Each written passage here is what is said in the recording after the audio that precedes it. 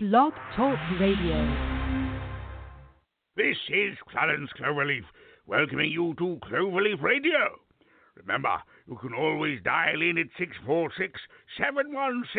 646-716-4378. Be sure to watch your language, please, as we are an all-ages program. But we would be delighted if you would sign up for a Blog Talk Radio account, should you so desire, as it will keep you connected with us.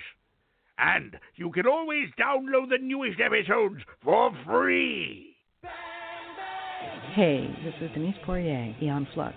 Hi, everybody. This is Mark Grau, owner of the legendary Mark Grau Voiceover Studios in Burbank, California, and also a voice actor known for narrating Alaska State Troopers, also the voice of Mr. Zircon in the Ratchet & Clank video game series, a couple of promos here and there, some trailers, and the infamous Mario and Luigi voice. Alrighty, we're back for another exciting edition of Cloverleaf Radio. I'm the host of Most Jimmy Falcon, and along my side today is Robert Mutz. How's it going, Robert?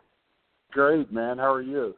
I'm doing good. Looking forward to Dark History Con this year. Pretty cool you're coming.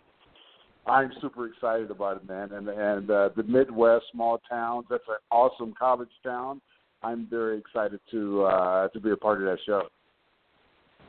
Absolutely. And I guess starting off, what made you want to become an actor?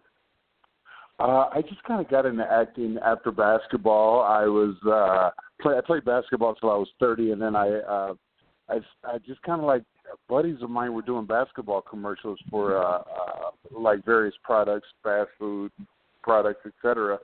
And I just kind of got into acting by doing commercials as a basketball player.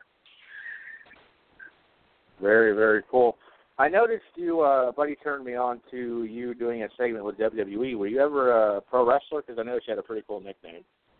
I worked on it for like 6 months, and unfortunately I got injured. I hurt my thumb, and then after my thumb injury, I actually broke my thumb, and that was like a cast that lasted 6 weeks. And then after that, I came back for training, and I compressed my spinal cord. So at that point, I kind of gave up, and it was really cool. When I was having a cast put on my arm, I booked a couple of roles during that hour visit at the hospital. I booked a commercial and an independent movie then.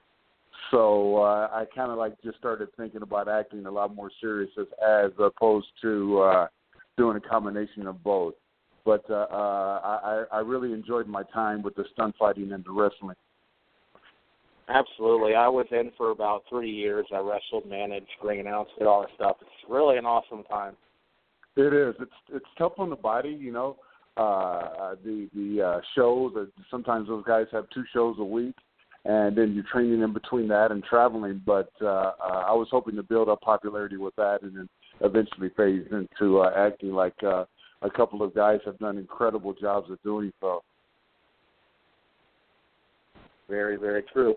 And, of course, looking over your roles, I wanted to ask you about what it was like working on House of a Thousand Corpses and Wild Hogs. House of a Thousand Corpses. I'm so fortunate to be in that movie. Oh, my gosh. I just saw today where Rob posted an image from the show that he's doing. He's on tour with Korn, and part of the stage performance, he's got like a big video monitors all over the place, and he has images of House of a Thousand Corpses. So I think that keeps the movie alive, and it's just an awesome cult classic. It's just an amazing film, and I'm very fortunate to be a part of his first movie. Super, super fortunate. Absolutely, and I noticed you did some stunts on a few films, and I know I loved Wild Hogs. It had a great cast. What was it like working on that film? Which one? Which particular one? I'm sorry. Oh, Wild Hogs.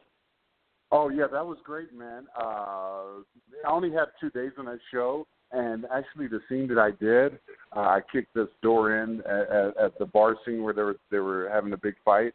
I guess it just didn't fit the cut, but it was fantastic. Big butt, and not that I want to parade like big budget films over indie or smaller budget projects that I've worked on. Because it's just fantastic to act anyway. Like from the moment between action and cut, it's all the same. But that was an incredible, huge budget project, and it was super fun to work on. I think we shot that at Universal Studios Live, too, so that was great. Absolutely, both great films. I think House of a Thousand Corpses is one of the scariest horror films ever made.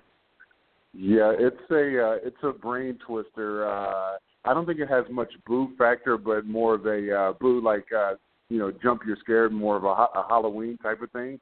But it's just like a mind twist. I kind of often compare it to Clockwork Orange.